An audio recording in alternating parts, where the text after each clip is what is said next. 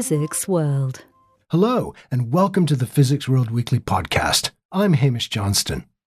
Coming up in this episode, we'll be talking to a seismologist who has used the relative silence of the pandemic to gain a better understanding of the cacophony of noises associated with human activity. But first, a key challenge facing the developers of quantum technologies is finding the best possible materials from which to create their devices.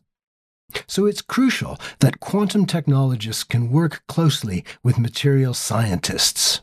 Jason Smith is the editor-in-chief of the journal Materials for Quantum Technology, which is published by IOP Publishing. Based at the University of Oxford, he has a foot in both camps, and he talks to Physics World's Margaret Harris about the need for greater communication between the quantum and materials communities.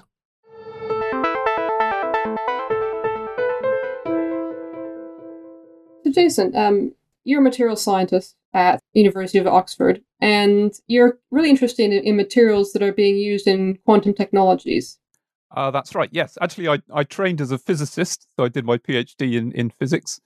Seems like many years ago now, but I've been working in the materials department in Oxford for the past 16 years or so. Okay, and what would you say are the main materials that are currently being used as platforms for quantum technologies? Well, as I'm sure your readers will know, there's lots of different platforms for quantum technologies, and there are several different sort of devices and applications that are being researched for quantum technologies. So I'll focus on what are probably the main ones, the most developed ones. So in terms of building quantum computers, which is perhaps one of the application that people think of most readily in terms of quantum technologies, the sort of big, exciting application area. Superconducting materials are obviously very important. Most of the work so far has been done using aluminium as a superconductor. And one of the main reasons for that is that it's easy to fabricate devices, and you can also get a nice oxide material which is required to make a bit of the device called a Josephson junction, which is what turns the superconducting circuit into a qubit. So that's a very important material. There are other materials which are used as hosts for qubits. So semiconductor materials like silicon has been researched for a long time. Obviously, that's a very important technological material for computing. And there are different ways that you can use silicon to build quantum devices. You can implant impurities into the silicon. So phosphorus in silicon has been studied for a long time. But you can also make structures called quantum dots in silicon, which means applying electrical gates so that you can trap electrons into specific regions of the device. And it's really the ability to be able to make these devices very reproducibly and very accurately in silicon, which drives a lot of the research into this area. Diamond, you mentioned, that's a potentially important material for quantum technologies. Primarily there because of the defects in diamond can have very nice coherent spin properties, which you can use as qubits, and you can start to think about engineering those defects within the diamond to be able to make devices. Another very important technology area for especially quantum computing is that of ion traps. Now, when you talk about trapped ions being used as qubits, they're floating in free space, held in electromagnetic traps, and so the materials are a little bit more distant, if you like. But again, silicon is important for making chips on which the electrode structures and circuits are deposited in order to be able to make these kind of suspended circuits of trapped ions. And there's a number of other materials that are becoming important in trapped ion quantum computing as well, primarily in the area of photonics and things like that. If you want to be able to integrate devices, there's lots of materials challenges to address. So I suppose those are some of the highlights, but materials are obviously used in all sorts of different ways to be able to develop quantum technologies, and that's just a few examples. And what about the future? I mean, what other materials are sort of emerging onto the scene and might become more important as they become more developed? Yeah, that's a very good question. And I think probably for each of the example sort of technology platforms and areas that I mentioned, there are new materials coming on the scene. Certainly, if you want to think about the sort of richness, the number of new materials which are coming on the scene, the materials where you're looking at using defects as qubits are particularly important, because there's a lot of different materials that you can potentially use in that respect. There are also new superconducting materials being looked at, which may have advantages compared to aluminium. So niobium is used, and tantalum has been explored very, very recently as an alternative. And there are some very new sort of ideas being explored, such as topological qubits, which is a kind of different way of making qubits where your qubit is protected by the sort of topological state of your system. And different materials, such as indium arsenide, which has a strong spin-orbit coupling, are being explored for those kinds of things. And what are we've mainly talked about quantum computing. What are some of the about materials that are important in other areas of quantum technologies? Quantum sensing, quantum communication, I suppose, is another one that's coming up. Yes, good question. So for quantum sensing, you're often talking about using qubits in a different way, because you're talking about using the sort of superposition and coherence of qubits as sensors. But I suppose there are different ways of doing quantum sensing as well. You can talk about single photon detectors, for example, and superconductors are becoming very popular for single photon detection. So, for example, niobium nitride used for single photon detectors, superconducting nanowire single photon detectors is a common material. Let's think about some other examples. Again, diamond, nitrogen vacancy defects in diamond are now being used for quantum sensing applications. For telecommunications, then you start to open up the whole field of photonics. And of course, the materials which we most readily associate with photonics, at least in terms of light generation and detection, are semiconductors. So materials like gallium nitride, indium gallium nitride, can be used to make single photon sources, which would be used for quantum communications and potentially quantum computing as well. If you can make indistinguishable photons with your devices, then you have a means to do room temperature quantum computing using linear optics. So that's quite a big topic area as well. And of course, all the different materials that you would use for sort of waveguides for photonics as well. So you can start to build complicated optical circuits in materials which are optically transparent. So depending on what wavelength of light you want to use, you would use different materials potentially for that. So silicon is used for infrared light, and wider bandgap materials like gallium phosphide perhaps for visible light. And what are some of the key challenges that need to be overcome for these materials and also the devices made from them to reach their potential? I mean, this could be technological, but it could also be sort of cultural, in terms of not every physicist knows these materials in as much detail as someone like you does, who's worked with them for more than 10 years. Well, physicists are pretty adaptable folks in my experience, and they really tend to do their homework when they're engaged in research. So very often they are aware of the materials which are available. So on the research front, I think you tend to find a very wide range of materials being looked into for different things. But I guess the field tends to narrow a bit when you want to start to really sort of build technologies out of it, because of course exploring new materials and developing new materials is pretty hard work, and it can take many years before a new material which in theory has potential to be important in a particular area can be sort of refined to the point where it's really useful and you can start to build a full devices out of it. So I think the challenges in that respect are fairly sort of straightforward in the sense that the research is being done. I think there is a lot to be done in terms of materials research to be able to develop fully functional quantum technologies.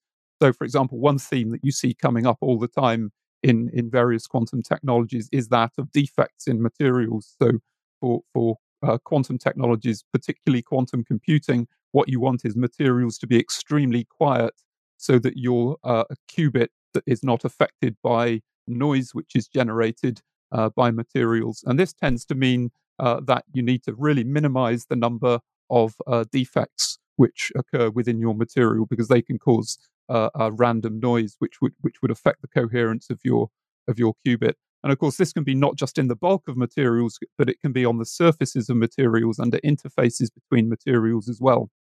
And they can be really particularly difficult to passivate to the point where you really don't. They're very low noise systems. So that's I think a recurring topic which probably is relevant to the majority of materials being used in quantum technologies to one extent or another.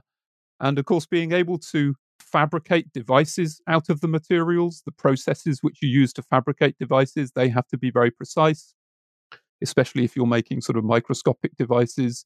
You want to make very pure materials which have very low inhomogeneity, so they're very uniform, so you can make lots of qubits which are all the same in your system. That's very important too. And there are also challenges in the sort of theoretical understanding of some of these systems, and the modeling of the materials is something which needs to go hand in hand with the materials development itself, to be able to make sure that we fully understand all of the different phenomena which are at play, and indeed to be able to engineer the materials as well to make better materials which will perform these difficult functionalities more effectively. Okay, now you're the editor-in-chief of a journal published by IOP Publishing called Materials in Quantum Technologies, and that journal launched just last year, I think. Is that right? That's correct. Yes.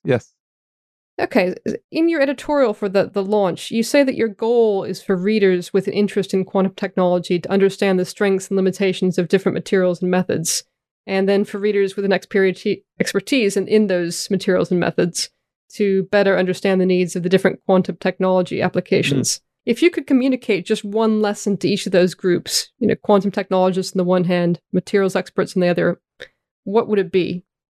Well, I think it would be the same message to both groups, and it would be talk to each other, right? Because what you find, of course, when you have a research community and you also have an industrial community, is that there can be a tendency for them to start talking slightly different languages. And of course, maybe they come from different backgrounds as well. The people who are, working in industry building the technologies may not come from that research background. So dialogue is absolutely vital, because people have to know what the relevant concepts are, and they have to be able to benefit from the experience of people who are working in the other camps. And I think synergy between the camps is absolutely essential if you want to succeed, if you want to have a quantum technologies industry which is built on really, really solid foundations and can keep growing and developing into the future, as it looks like it should.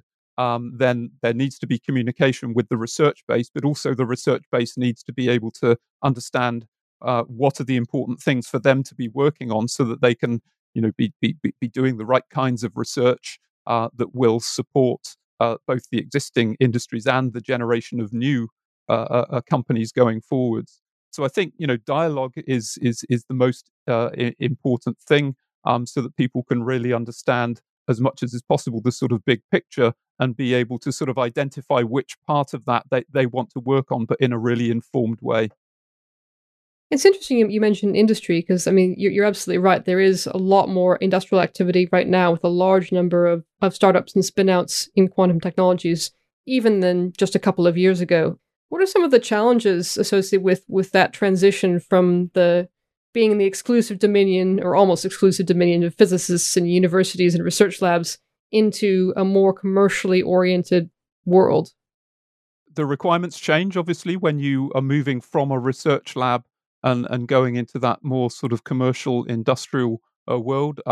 Things have to work more reproducibly. So obviously in research labs, oftentimes we report things when they work occasionally, because they reveal new science and new understanding. And that's enough to be able to publish our work. It has to be reproducible, of course. We have to check that it can be done again, but it doesn't have to necessarily work every single time to be able to do that, because of course there are variations. You get fabrication of devices and things like that, which are quite difficult to pin down. And you wouldn't try to pin those down so that the yield of a device, so to speak, is sufficiently high that you would be able to make it as a product. But these things become very important when you go into industry. And so just the sort of, I guess the risk profile has to change going into industry. You're not doing such high risk research by and large, especially in small companies, which are very focused on being able to bring a product or products to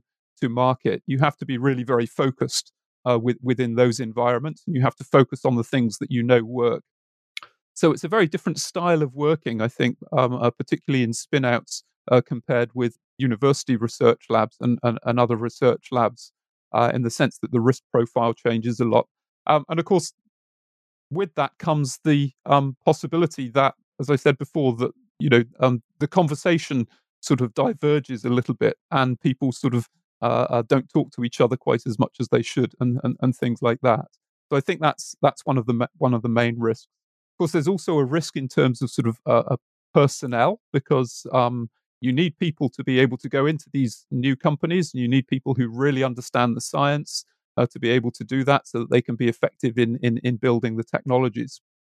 So we really need to make sure that we keep a very, very robust sort of training provision in the quantum science, so that we've got plenty of people coming through our universities who have the skills to be able to go out and populate these industries as they grow. It's good to hear you talk about the industrial side, because I know that you have some experience of that yourself. You're the founder and director of a startup called Oxford HiQ. Yes. That's developing chemical and nanoparticle sensors. Does that have any connection to quantum technology, or is that a different pie rather you've got your fingers in? It does have a connection to quantum technologies. So in my research, I've been working on quantum technologies for about 20 years or so. And as part of that, I've been developing devices called optical microcavities, which allow you to confine light into a small volume of space as a means to control the interaction between light and matter. So many of these qubit systems that we're talking about, and architectures for quantum communications and quantum computing, rely on the ability to be able to transfer information from solid state systems to optical systems back and forth. So this sort of transport of quantum information between these different degrees of freedom is an important aspect of it. And so these optical microcavities have kind of been a part of my research portfolio for quite a long time now. And of course, if you're developing systems which allow you to control the light matter interaction at this sort of atomic level, or single electron level, if you like, then they are naturally very good for use as sensors. And so we use optics in sensors all the time, and we need to be able to sense chemicals and nanoparticles, which are small enough objects to be able to fit inside these microscopic devices. So what we did with Oxford HiQ is we set up a company that would allow us to use these sort of components that we've been developing, these devices we've been developing for quantum technologies, but in a slightly different way, for something which many people would not consider to be a quantum technology, because it doesn't involve qubits at all, but uses those devices to perform very, very sensitive detection of chemicals and nanoparticles.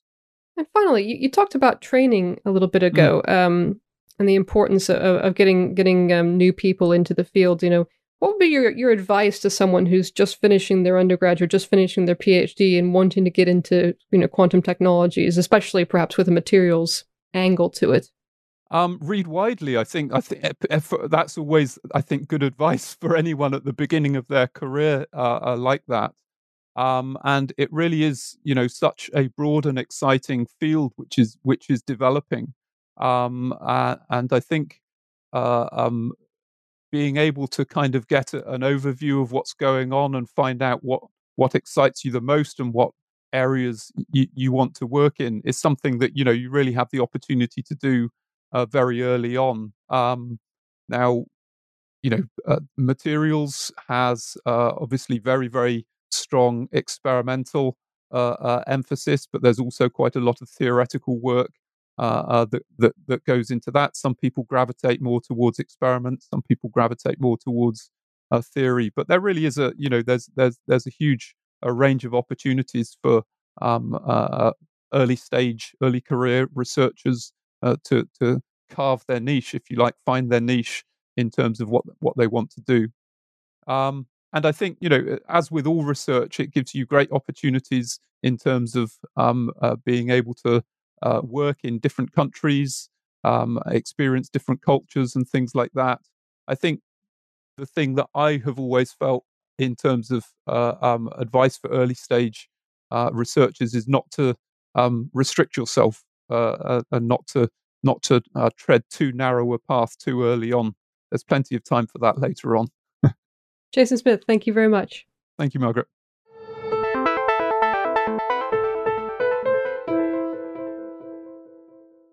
That was Jason Smith in conversation with Margaret Harris.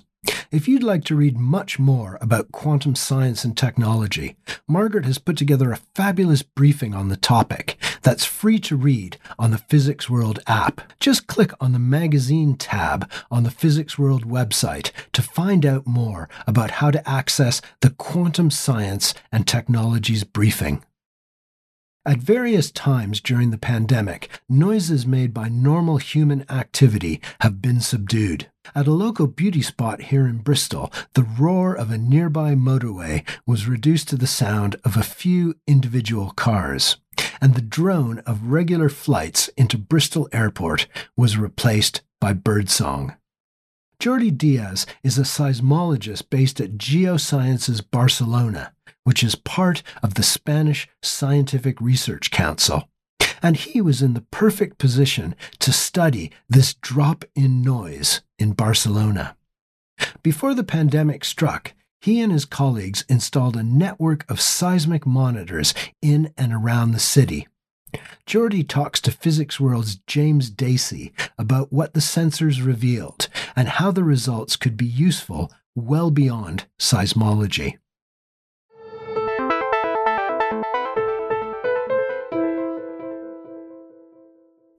Before the COVID-19 pandemic, you helped to create a seismic network in Barcelona, which included having some of the sensors in schools. What were the main aims of setting up that network in the first place? Yeah, in fact, we started the network far before the onset of this pandemic. So the idea of the network itself was to look which informations we can get using a seismic network inside the city. We knew, or we supposed, that we can follow the human activity, but we also wanted to know if it was possible or not using ambient noise to get information on the geological structure beneath the city. And then by, let's say, serendipity, or whatever you want to say that, the pandemic comes there. And then, of course, we had a great opportunity to see how the seismic data can be used to monitor the level of activity within the city. The fact that we used put the stations in high schools was also because we have the aim to show our science, the earth sciences to the young students, because here in Spain, well, is not the main topic in high school. And how did the students react, when they see this equipment? I mean, did you go into the schools before the pandemic and did you give talks about earth science and seismology? Yes, this is a thing, in fact, that I'm doing for the last something like maybe 10 years. Here we have more than 10 schools involved at the same time. And yeah, before the lockdown, I had time to go to 4 or 5 of them. Then it becomes everything much more complicated, because even when the schools reopened, it was difficult to fix the schedules and all the stuff. In general, when they are quite surprised, even before the lockdown, you can, by one side, you can monitor the activity of the classes of the school. You see the rest times in mid-morning or whatever. You see the times they move from one class to the other. You see all this kind of stuff.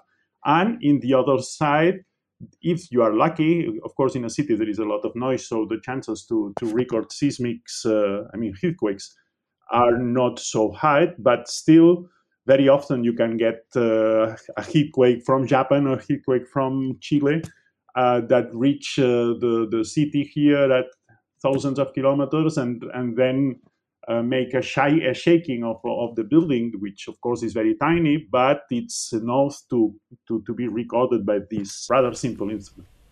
So is it easy enough to look at this seismic data and to be able to see within that the human activity compared with what you just described, so natural seismic activity from plate tectonics? Seismic data is a little bit as music.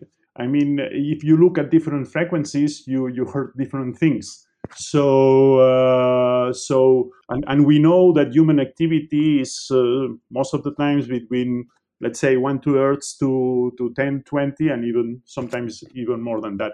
So while, for example, if you like to look from recordings from distant events, you must go to lower frequencies. So playing with filters, we can, of course, it's not exact, it's not clean, but we know that different kind of signals will be recorded in different frequency bands, and then helps us to highlight one effect or the other. So I know you mentioned just now, so that the pandemic itself, that provided a unique opportunity in a way to look at the city with far less human activity than usual due to the lockdown restrictions. So when you looked at that data and how it changed from the pre-COVID situation, what were some of the most striking things that you noticed in the seismic data? Yeah, when you look at the level, the amplitude of the signals in this frequency band I was referring here, 2 to 10 Hz, something like this, and you look at the mean level of amplitude in a while, let's say, you see a huge drop when the lockdown was started. Of course, this is not surprising. This is, let's say, logical, because at these frequencies, most of the vibration that we are recording come from the metro system. I mean, the underground system comes from people moving around, all this stuff, and this becomes stopped, and then we have this height drop. Let's say the fact is not surprising. Nevertheless, give us opportunity to quantify the degree of activity in each phase. Here in Spain, and I guess in most of the places, we have different phases of lockdown. Now, for 2 weeks, we were said, okay, you don't go to work, but still things can be, some degree of activity was there. Then it was 2 weeks of total lockdown, then a release period, and you can follow all of these phases just looking for in the seismic data. So I know one thing you say in the paper, which we can share a link to that paper on the Physics World website. So it's a paper in the journal Solid Earth. Mm-hmm. So one thing you mention is the possible advantage of using this to see how effective lockdown measures have been, and comparing it with, say, commercial data, for example, data from companies such as Google and Facebook and Apple, who may be able to provide some, say, transport data, for example, which shows the same things. But with seismic data, you're not then relying on companies. I mean, is that the main advantage, or are there other advantages as well of this data? Yeah, I think this is probably the main advantage, and also the fact that we are, when Google provide you first, these big companies provide the data, well, in this particular case, but nobody knows if they will, but the data is not open generally. So this is the main one. The second is the fact that they provide you a graphic saying this is for transportation nodes, this is for residential areas, this is for groceries and all this stuff, but you don't have any control on how this has been built. Of course, it has been built properly, I'm sure of that. But if you want to go to the details, it becomes impossible or very difficult. So, on contrary, seismic data is open in most of the cases. It's open, and if not, it's easy to become open. And then you can manage by yourself, looking at particular locations, looking at the particular frequencies. I mean, you are more free to work with the data and not. This is one thing. And in particular, in this study in Barcelona, the fact that we had a high number of stations within the city, we saw, that the general trend is consistent for all of the sites. But then also we saw that you must be careful in specific sites because they can be affected by specific problems. And in terms of tracking the effectiveness of the lockdown measures, were you actually working officially with authorities, or was that just something that, it was an idea that emerged from the research? I would say that in the main crisis of, the moment of the crisis, they were probably more focused on the, not so much on the Google, but on the telephone mobility data. And then we don't have had, let's say, a specific role in the prevention, in the civil protection or whatever. But we hope that we will have time to analyze more quiet if they think that could be useful for a future. I will not say future pandemics. I hope there are not so much future pandemics, at least not soon. But I'd say for something to be developed later. And have you seen, since the lockdown restrictions have started to ease slightly, have you seen the noise levels go back to what they were like before the COVID pandemic started, or is it still far below that? No, they are, in general, they are remain at lower. A little bit lower, and particular the minima than before. Of course, this has to be taken with caution. Right now, the stations in the high schools are no more there because the projects we recovered them by the end of 2020. But we still have 4 or 5 permanent stations in the city that we monitor here and there. And it's still not the same level. In particular, in these last times, from last November, I think something like that, or late October or early November, there was a night curfew stated here in Barcelona, and you can also follow this change in the data. In particular, you can clearly see that the noise, the vibrations are lower late once this kind of curfew was onset. And hopefully the pandemic one day soon will be over. Mm-hmm. So at that point, is there any other reason to track human activities using this seismic data? Can it be used for things like planning and architecture to help in the design of cities? Does it serve any other useful purpose? Yeah, well, in fact, there is a classical, let's say, use of seismicity in the cities, which is provide geotechnical data to there are in all the, let's say, modern cities, there are in those which are in areas prone to seismic activity, there are hazard maps which are becomes and that are used to fix the rules on how the buildings has to be done. So this is a classical use of seismics that we know it. But now we see also that we can use that, for example, in the same way that there are other devices to measure the density of cars in an avenue or in the entry of the city or whatever. Also, there are some people that looking at longer scale are right now trying to make a relationship between the seismic, this anthropogenic noise, and the degree of economical activity in some specific places.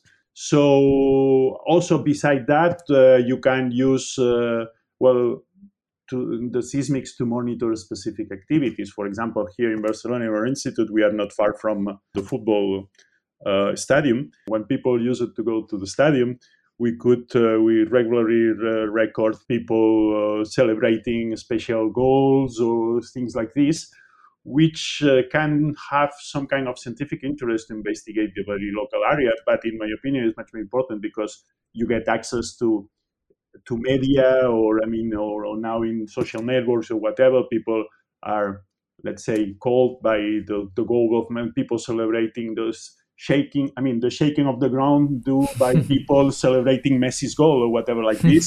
And EasyWay is kind of anecdotal. I mean, it's not so important from a scientific point of view, but provides you an opportunity to reach people. I remember, because there was a study, wasn't there, a few years ago that was in lots of the media where when Barcelona came back against Paris Saint-Germain.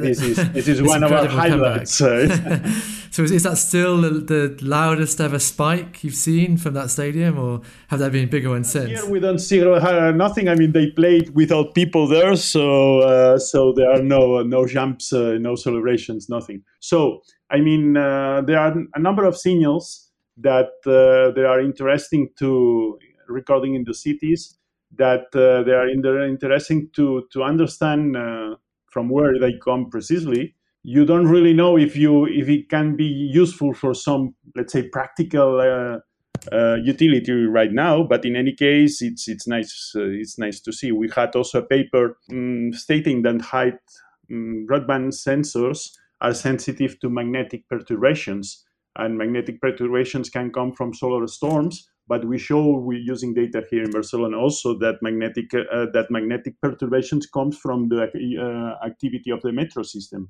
I mean, the metro system, there are leak currents. These leak currents generate magnetic fields, and these magnetic fields are detected by the seismometers, because in fact the seismometers there is a pendulum moving in a magnetic field which generates an electric current. So there are some relationships that is not always clear if there has a special utility now, but I think it's interesting to understand, and maybe we can progress in this way, let's say. Because I know in the paper you mentioned the difference between how the geology can affect the signal, and I think you say when it's over sedimentary rocks you get a kind of amplification, whereas over hard rocks it's lower noise. So why is that exactly? Yeah, let's say this is something that it is known in general. Let's say if you have a earthquake which arrives to a city, it will not shake the same way in a place where there are important sediment thickness that in place which is in hard rock. We had a high number of examples of that. One of the most famous is in the earthquake in the 60s, I think, in Mexico City, when some areas completely destroyed, and just in the other side of the street there was nothing there. So this is something that we know. But of course, to have a precise map of that, you need to use a lot of stations, measure in a lot of places, and this affects the amplification of earthquakes when a earthquake wave arrives, but also the amplification of the vibration generated by humans. So sometimes before relating the degree of activity to the amplitude of your signal, you have to take into account that it may be not the same if things are amplified by sediments or if you have in a station in hard rock. And that's the interest also of our contribution, that use different number of stations and then allows to look in detail to that. Okay, Jordi, well, thanks for showing the time today to talk about the research, and good luck developing it. Okay, thank you a lot for your interest.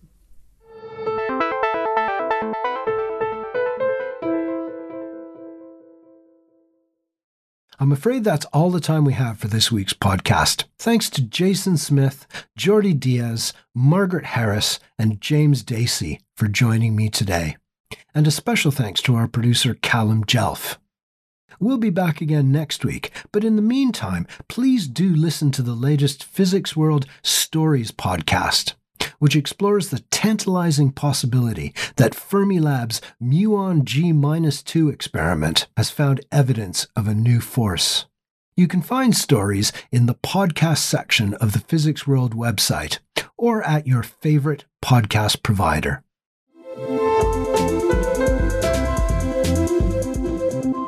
Physics World.